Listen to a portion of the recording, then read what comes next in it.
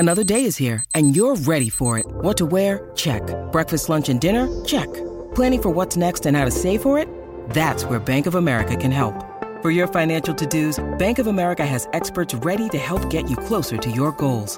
Get started at one of our local financial centers or 24/7 in our mobile banking app. Find a location near you at bankofamerica.com/talktous. What would you like the power to do?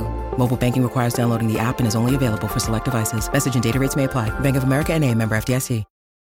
Your brain needs support, and new Ollie Brainy Chews are a delightful way to take care of your cognitive health. Made with scientifically backed ingredients like Thai ginger, L-theanine, and caffeine, Brainy Chews support healthy brain function and help you find your focus, stay chill, or get energized. Be kind to your mind and get these nootropic chews at ollie.com. That's OLLY.com. These statements have not been evaluated by the Food and Drug Administration. This product is not intended to diagnose, treat, cure, or prevent any disease. At Evernorth Health Services, we believe costs shouldn't get in the way of life-changing care, and we're doing everything in our power to make it possible. Behavioral health solutions that also keep your projections at their best? It's possible. Pharmacy benefits that benefit your bottom line? It's possible. Complex specialty care that cares about your ROI? It's possible. Because we're already doing it. All while saving businesses billions.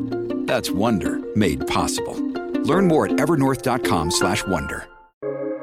Welcome to the New Books Network.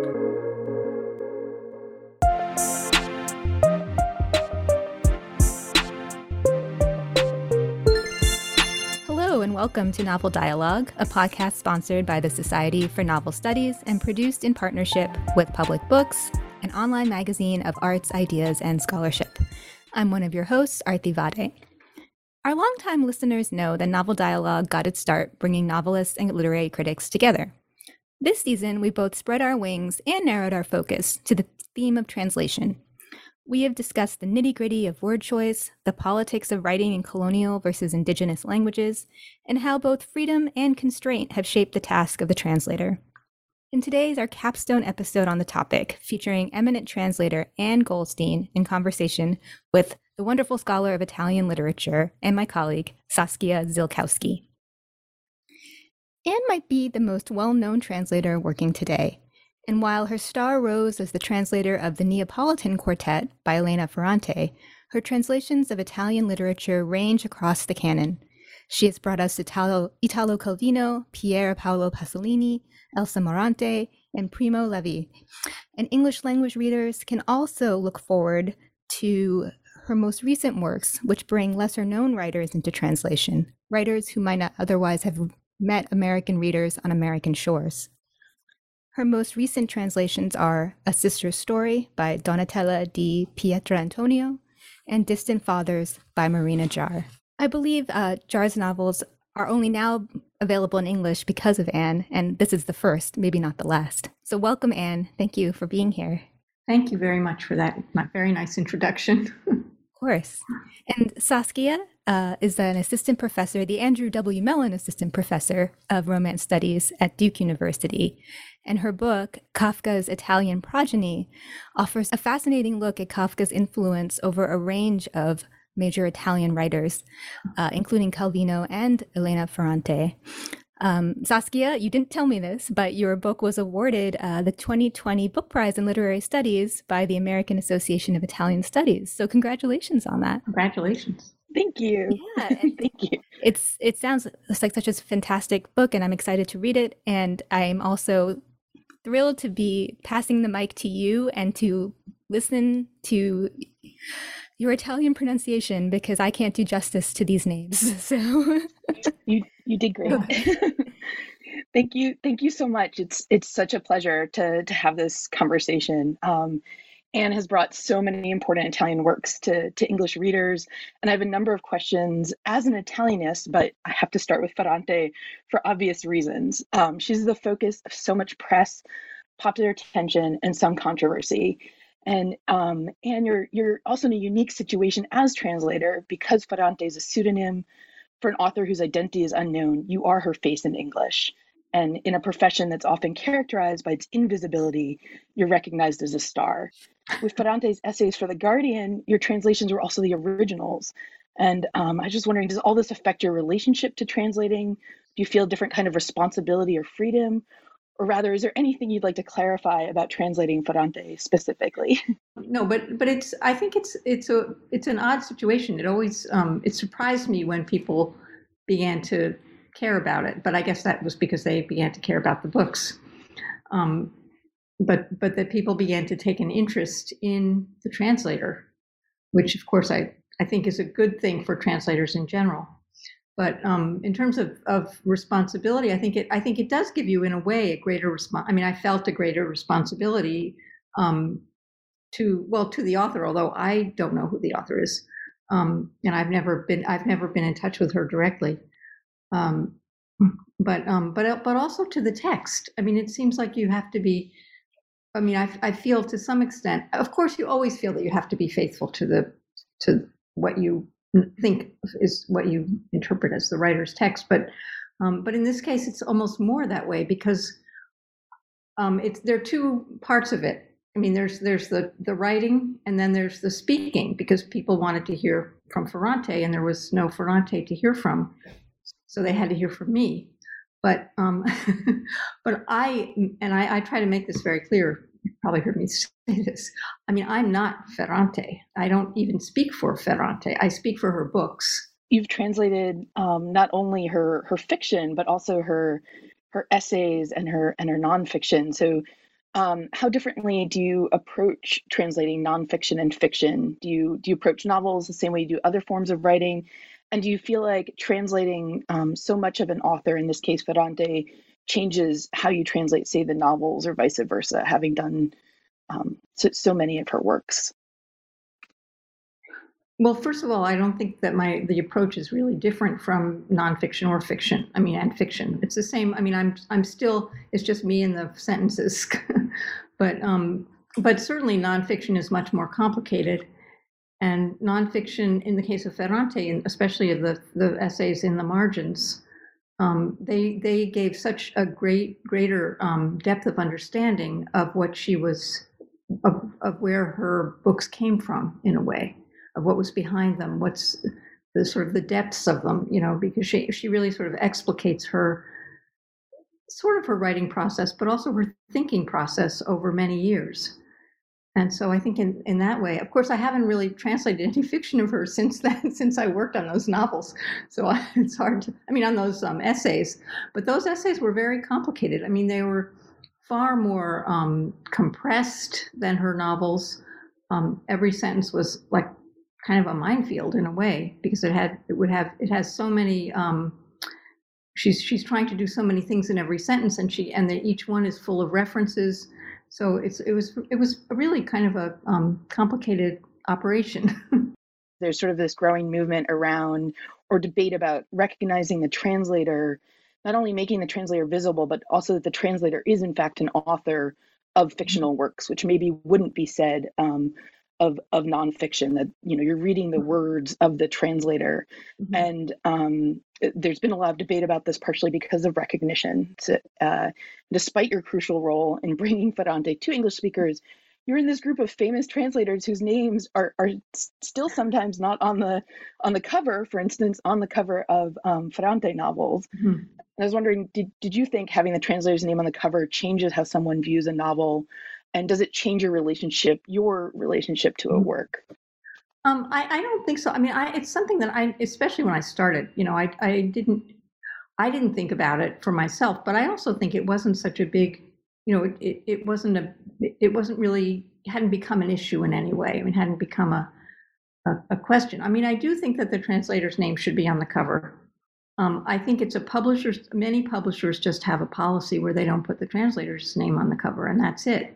And I'm sure Jennifer Croft has this, whole movement, and she claims she won't translate a book unless her name is on the cover. So that cuts out some publishers for her. I mean, it's ridiculous that publishers don't rethink their policies, of course. I mean, they should. But again, I'm sort of going off to the side here a little bit.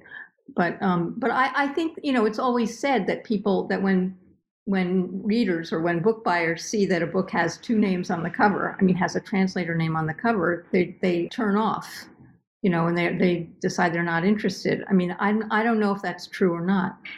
if that would make a difference. On the other hand, maybe you know, now that translators' names are beginning to be known a little bit, you would say, oh, if so-and-so translated this book, maybe it's interesting. Do you have particular translators who you feel that kind of excitement when they release a new book and you think, I must get that, the way somebody might say, my favorite author just published something, I must buy that? Probably not. Okay. I mean, I know I said that, but I don't really know. I mean, I don't read that much. I don't have that much time. That's a nice secret for us to. But I'm judging the National Book Awards in translation this year, so I have a way greater sense of. I mean, I've read a lot of books in translation in the last few months, and a lot of different translators, some of whom I knew, you know, and had read before and stuff. But no scoops you can share yet, right? No. Okay. I can tell that's as far as I can go. I'm going to switch gears a little bit to another amazing Italian author, Primo Levi, whom you've really been also responsible for his growing presence in English. And you edited all of and translated many of the works in this really impressive 3-volume set of his complete works, which include his famous Auschwitz memoirs, but also his science fiction and other works. And I was wondering if you would maybe share a little bit about this incredible feat of translation and perhaps a specific passage. Well, I mean, it is. I mean, it was it was astonishing to me to be able to do this, to do that. I mean, it was a very long project. Nobody likes to remember exactly how long it took, but it was an amazing project because, I mean, yes, there are his famous books and they're amazing, but it was really, I thought it was a great pleasure and a great service to the world to make his other books known. So I was just going to read a little passage from The Truce, which is one of the books that I translated, or retranslated actually. Not all of it was retranslated. Some of it hadn't been translated. Some of the stories hadn't been translated, but most of them had. But I'll just. Could you tell us a little about the passage before you read it? Yes, I am good. So The Truce is the story of. The Truce is the story of Primo Levi's long and roundabout journey after he was freed from Auschwitz and how he got back to Italy. It was about 10 months, I think.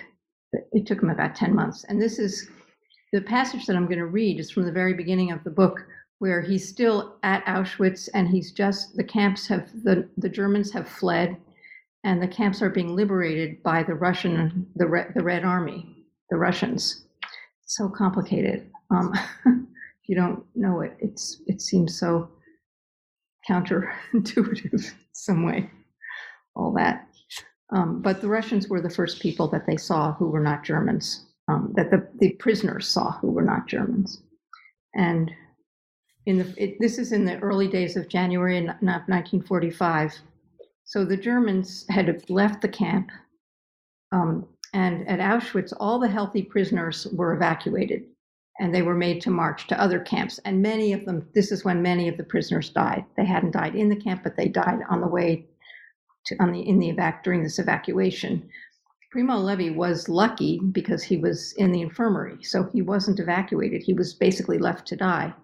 But actually, those people were better off, the people who were left, because they didn't have to walk basically barefoot in the snow for many, many miles. So this is just a very short passage. And this is when the first Russian patrol came in view of the camp. This is early January 27th of 1945. Erano 4 giovani soldati a cavallo che procedevano guardinghi, coi mitragliatori imbracciati lungo la strada che limitava il campo. Quando giunsero ai reticolati, sostarono a guardare, scambiandosi parole brevi e timide e volgendo sguardi legati da uno strano imbarazzo sui cadaveri scomposti, sulle baracche sconquassate e su noi pochi vivi. 4 young soldiers on horseback, machine guns under their arms, proceeded warily along the road that followed the perimeter of the camp. When they reached the fences, they paused to look, and with a brief, timid exchange of words, turned their gazes, checked by a strange embarrassment, to the jumbled corpses, to the ruined barracks, and to us few living beings. So I was just going to talk about this one word, actually, scomposti, which is really, in a way, was one of the hardest words in this whole little passage. Actually, there were 2 hard words. The other hard word was this word imbracciati, which Italians disagreed about whether it meant under their arms or slung over their shoulders. So it was kind of an interesting, this is just to give you a little bit of the range of issues that come up. So it was kind of fascinating. Anyway, but scomposti is a different idea. It's also complicated because it has many different meanings. Again, in translation, words with many meanings are often the hardest, or sometimes they're the easiest because you can just grab whatever meaning you need, but you don't always know what that meaning is.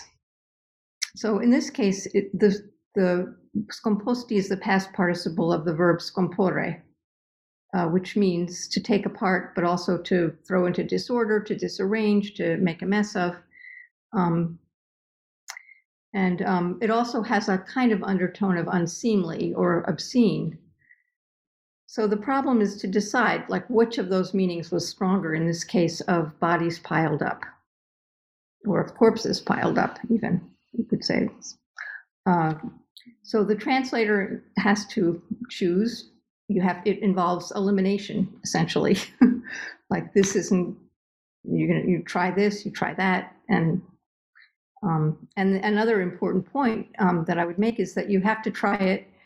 You sometimes you think, you think of all the meanings of a word, or you look at a million different thesauruses, you look at dictionaries, but and then you think, oh, okay, this word this seems like just the right meaning, and then you read it in the sentence and it's not right at all, and then it also has to work in the paragraph, so it has to work in all these different ways. Anyway, the dictionaries in this case offered, a bunch of possibilities. The cognate would have been discomposed, but that's really not right. I mean, that's usually more of a person who's out of order. And my first idea actually was purely physical, although in a slightly different sense, because I thought of them as corpses, and that first I thought, oh, well, maybe they were decomposing. But then I realized, well, no, it's winter. It's freeze. They've been talking about how freezing it is. They aren't decomposing. So that was too literal. And when I thought about the different meanings, and I thought about the actual scene, I did think of it as a jumbled pile of bodies, of corpses all jumbled together, because we know that there's a common grave, and the grave is overflowing with bodies. So I also consulted at this point with an Italian Levi scholar who he was actually the person who brought up the idea of, who noted the underlying idea of what's something unseemly, something obscene, which is this pile of bodies that are unburied. So he suggested, he was talking about like a pile of bones and limbs thrown together. And then a few lines earlier, we've read about this common grave, and so it seemed like it could be something like unseemly, because he says, I'm sorry, I'm just going to read this, that they dumped him not into the grave but on the dirty snow, because the grave was full and no other burial could be given. That's Levi writing. And the fact that no burial could be given is already indecent, is already obscene. So it didn't need that extra connotation of obscenity. And so I went back to the idea of the jumble of bodies. I thought that to say something obscene or unseemly would carry too much moral judgment, because the soldiers have already given their moral judgment by the way they're looking. So in the end, it was just It was the jumbled bodies, I think. What did I say? The jumbled corpses. And I also use the word corpses as a less more impersonal word than bodies. So that's one word. I mean, that's that's an extreme case maybe, but still you couldn't do that with every word. But that's really the process is like that, especially when you have a word that seems important. Part of what I find so strong about this passage in both the Italian and the English is sort of the visual external ending with the us, the noi at the end. And I feel like the translation did such a amazing job of sort of getting the gaze from the outside and how visual it is before it gets to that these are, people that are on the inside. And it does seem like it could be a little hard to get that contrast since you're dealing with the people at the end, but this very visual experience at the beginning. Yeah, well, actually, the ending, there was a question about one of the, I ended up, it's in Italian, it's just pochi vivi, just the few living. And in English, just didn't seem to work as the few living. So I added beings because it seemed that it needed another, it needed a real noun. Because in English, it doesn't work so quite as neatly to use an adjective as a noun as it does in Italian. Since this was one of the retranslated works, I was wondering about the differences between the canonical authors like the Truce and the Periodic Table and Morante's Arturo's Island and Calvino's The Baron and the Trees versus the contemporary authors Marella Cus and Nadia Terranova, Donatella di Pietrantonio, Giampaolo Lahiri, and of course Ferrante that you're translating for the first time. I was wondering how different the decision is to retranslate, both in terms of taking on the project, but then also if it changes the process at all for you. Well, it's kind of nerve-wracking because, first of all, for two reasons. One is because they're great writers, and that it's already nerve-wracking to translate someone who is known to be who is a great writer. But it's also a little nerve-wracking to retranslate something because you just feel like it's not I wouldn't call it competitive, but it's just like maybe their solutions were better. Or maybe or he, in most cases, I think it was a he of all these books, as a matter of fact. I don't know. I just always think the other person did it better. That's my problem. On the other hand, it's also true that, and I've never been able to answer this question, that translations do date. Translations date in a way that original works don't. And there's reasons to retranslate books. The old ones, the old translations just don't read that well. The Levy was interesting because in If This Is a Man, Stuart Wolf, actually I think he's still alive. He was the original translator. He had always wanted to revise his translation, and so this gave him a chance to do that. I worked with him a lot on it, but he, that was really great. And I wonder how many other translators would want that opportunity. But also the translation was dated. So, and he understood that, and he was happy to go along with suggestions and to make his own corrections. Yeah, with the Morante, it was exciting for me that I feel like you were able to bring more of Morante's weirdness into English, and that maybe the first time when people are translating, sometimes there's like a hesitancy she has a lot of weird things in her language. Yeah. And I felt like Arturo's Island, when you translated it, really showed that in a way that is wonderful, that maybe was you would one would withhold potentially to make it more accessible the first time. Right. So that's also an exciting I'm very excited you retranslated her as well. Oh, thank you. But also it's also true that sometimes I think in a different era of translation, there were different practices, different standards. For example, speaking of Morante, the original, there is a translation of Menzogne Sortileggio, which was just, sort of freely cut and pasted by the translator. So which is coming out, I think, in the spring within a new translation by Jenny McPhee from New York Review Books. I imagine I imagine she's doing all of it, not, her favorite 200 pages. That's great. And she's doing all of it. Yeah. So exactly. I mean, there's definitely a feeling that you wouldn't like play fast and loose quite as much as I think you might have in the past, which is kind of what you were talking about in terms of, making something accessible.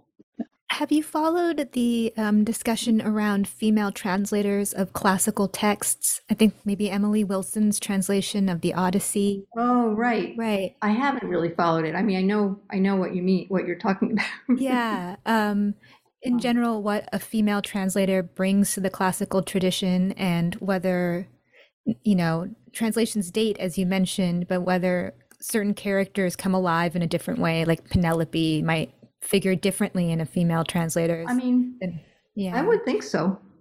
Yeah. And I do. I actually had this, I went to, I was in Florence yesterday with my friend Jenny, and we went to to San Marco, and we were looking at the Fra Angelico stuff.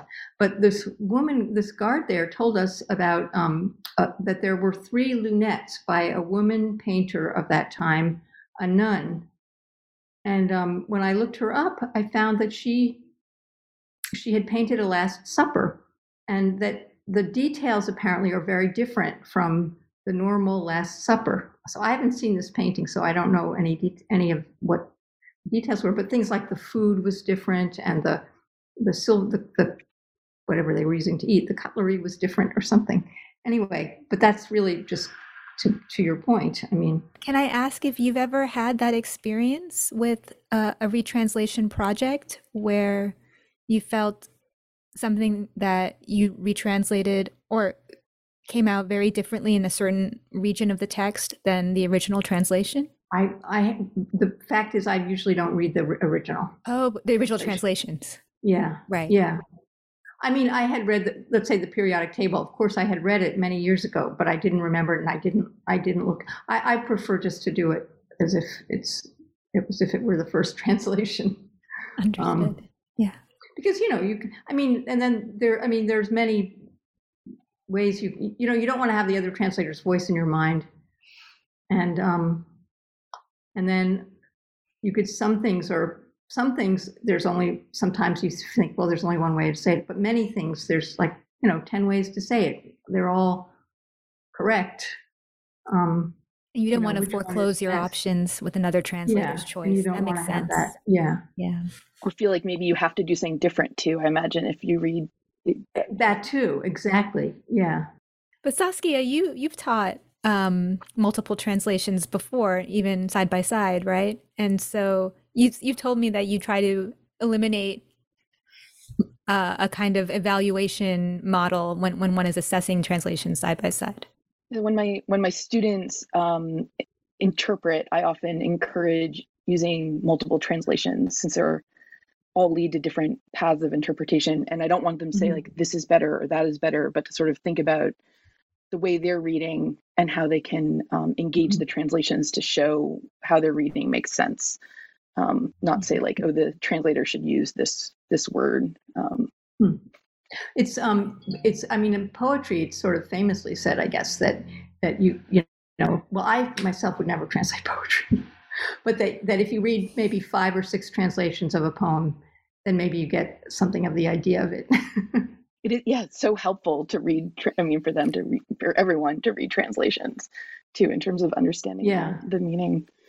I wanted to sort of go back to Artie's question about a little bit about the identity of the translator changing how one potentially either translates or understands the text. On the more recent debate, so not Homer, but with, say, Amanda Gorman, where there's been a lot of debate about identity of the author and translator and how close they maybe should be. or shouldn't be. And many of your translated works feature women with intense relationships, and then a sizable number also are by authors with Jewish heritage. And I was wondering if the relationship between your identities and those of your authors influence how or why you translate. Well, why I translate is usually because somebody proposes a book for me to me, and I do decide. I do say no, but I think especially with a first-person woman narrator, it's impossible for me not to identify in some way. I mean, certainly with the Neapolitan novels, and also because there's no author. I mean, even for me, there's no. I mean, the author to me is the voice of the of the text in a way. So I do kind of. I mean, however different I am from the actual person, I'm still somehow that voice in fiction, particularly. I mean, it's less true in nonfiction. It's sort of easier to inhabit the imaginary space. Not that you're saying you are that person, but that it's easier. No, but I definitely, that's a better way of putting it. Thank you. And that's what the concept of fictionality has historically enabled, right? That license or that leap that one is more, I think, careful about taking when there feels like a biographical person that one is reading, right? So when the nonfiction seems to align more with a body in the world, right. Whereas the fiction, the character is as one person scholar said it, nobody's story. There's no physical body in the world that the character can be pinned to. Right. And that does allow you a kind of freedom. Yeah, no, that's true. You mentioned being asked to translate things, which was how Primo Levi ended up translating Kafka, which I think also had to do with their identities, why they were asked. And Primo Levi really felt tortured by the experience. And I was wondering if there are any authors that you regret translating, or that tortured you in some way, that you took on a project and then later thought, that maybe it wasn't as good a fit as the person asking thought it was. Well, there's two ways to answer that. First of all, I don't think there are authors who I've been tortured by, and who I did kind of regret. I mean, on some level regret, but I'm not going to say who they are. Well, and Kafka is wonderful, so it's not an insult to the author. It's sort of the experience of translating, right? And then the other way to answer that is to say I never regret anything, because I always learn something from whoever I translate, and even if it is torturous. I mean, in the way of that I was talking about, which is that that the prose just isn't. It just isn't good, or it just turns out to be too hard, or not that good. But and Primo Levi, you could also say, was kind of torturous because of the subject. I mean, because of his problems with Kafka, I had some problems like that with him. I mean, not problems, but moments where you have to walk away. The new Marina Jar has moments like that. I don't know if you've read it in Italian. Well, I guess it hasn't come out in Italian yet. It did. An older copy exists. But you have in Italian. And the Littonia. What will it be? And it's coming out in February. I think something like that. Yeah. And it's. Were you happy at the end? I can imagine it. I mean, I found her first one also. There's a lot of hard topics in there, and as a reader, it can be hard, but I would imagine as a translator even more, with Primo Levi and Marina Jar. Because you're so in the middle of it, and you're so involved in it, whether you're the writer or the translator. I mean, Calvino has this essay about translation is the closest way to read. And it's true, and so you can get overwhelmed when the subject is difficult. I mean, is painful, I guess one should say. Like in those two cases, in the Primo Levi, especially in in Survival in Auschwitz, and in the Return to Latvia. And do you have those works, or are there other works that you feel like have changed your relationship to language or translating?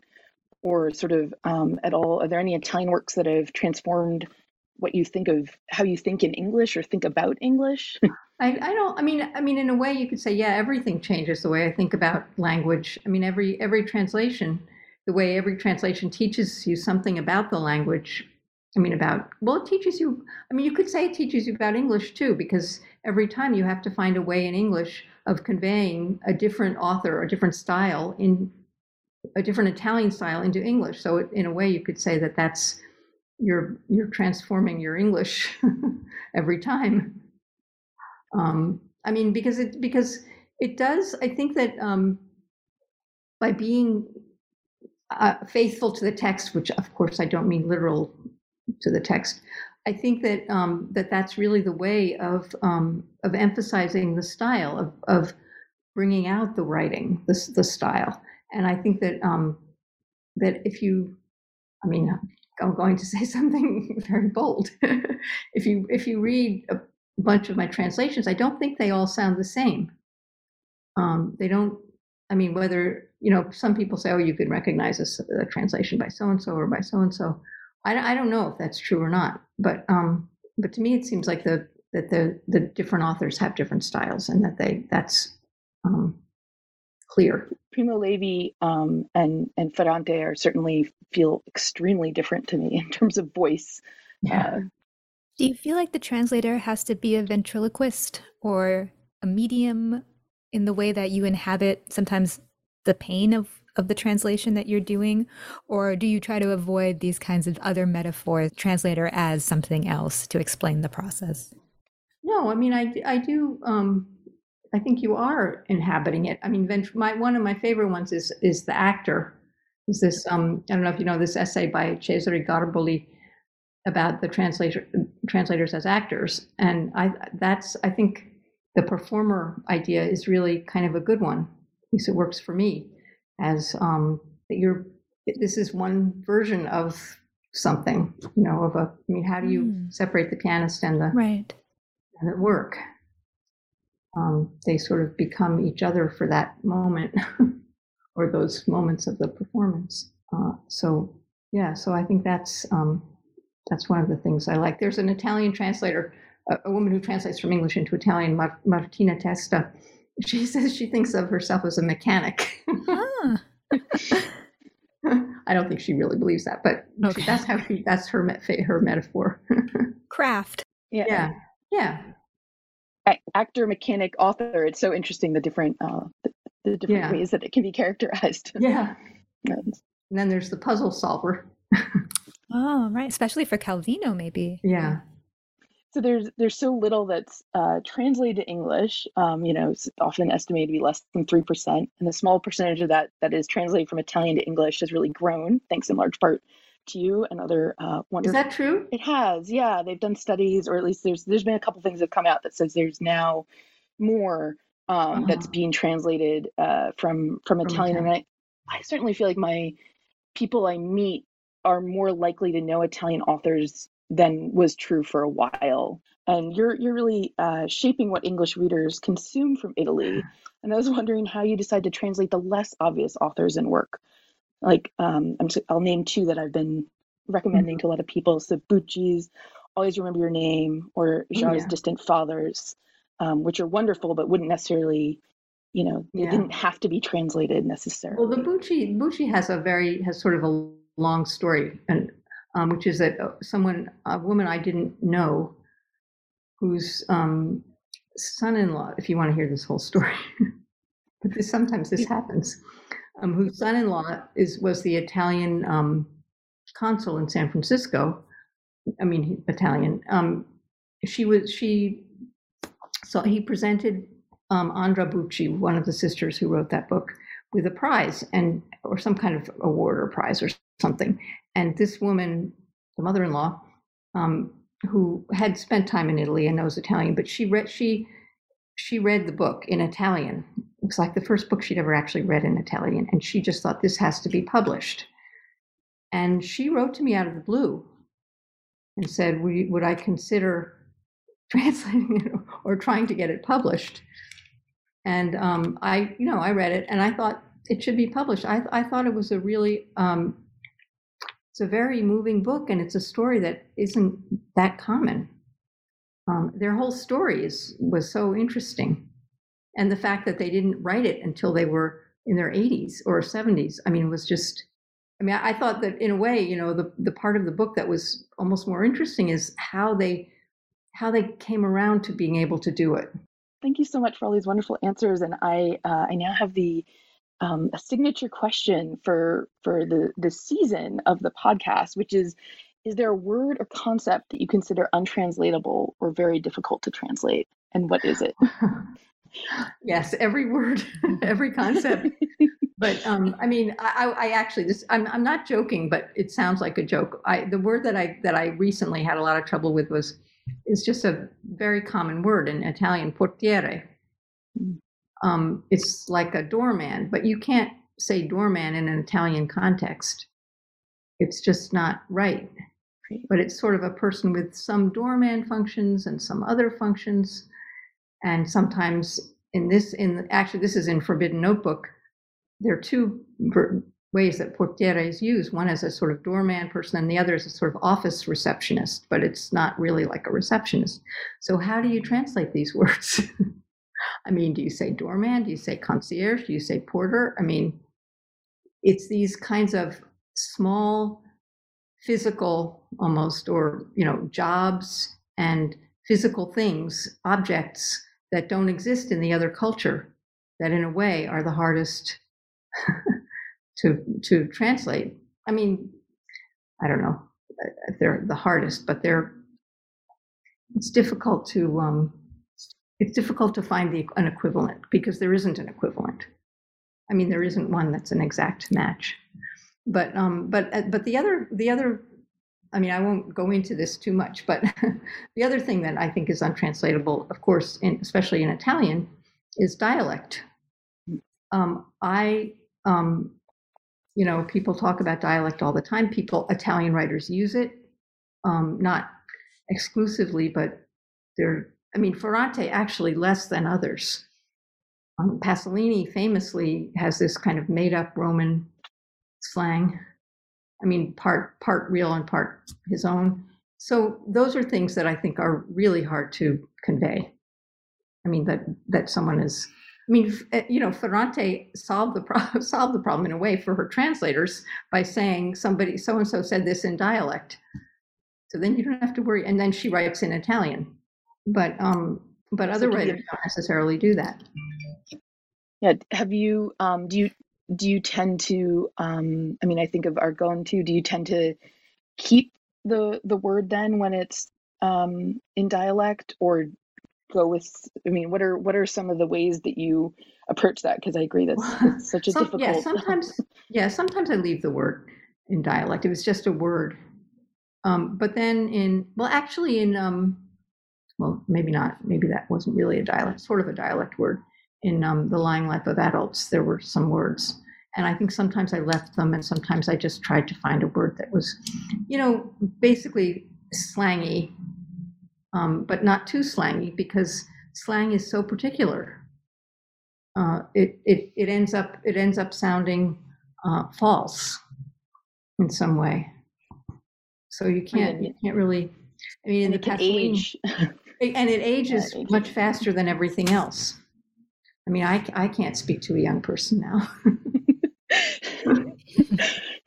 Could you tell us the choice you used for doorman versus porter versus? I think that so far, this book has not come out yet, so it could change. We ended up saying porter, using porter for the person who was at the apartment building, the person who would open the door, let's say, or hand you your mail.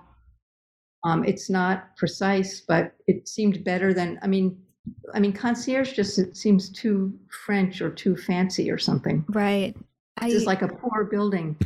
You know, I don't know if this is helpful to know or not, but there's a beautiful short story by Salman Rushdie from East West. It's called The Quarter, and it's a play on the role a porter plays for this building in a multicultural London neighborhood, not a particularly wealthy building. Yeah. Yeah. And he's just the porter, but he does things that go beyond the call of duty, and he's romantic. And so the title is The Quarter. Yeah. Yeah. I really appreciated having this conversation with you both, and I feel like I've learned so much about translation from the inside. So, Anne and Saskia, thank you again for making time for Novel Dialogue. As we approach the end of the show, we'd like to thank the Society for Novel Studies for its sponsorship, Public Books for its partnership, and acknowledge support from Duke University. Hannah Jorgensen is our production intern and designer, and Connor Hibbard is our sound engineer. Our backlist includes episodes with George Saunders, Viet Thanh Nguyen, Ruth Ozeki, Damon Galgut, and more. So from all of us here at Novel Dialogue, thank you for listening, and if you liked what you heard, please subscribe on Apple, Spotify, or wherever you get your podcasts.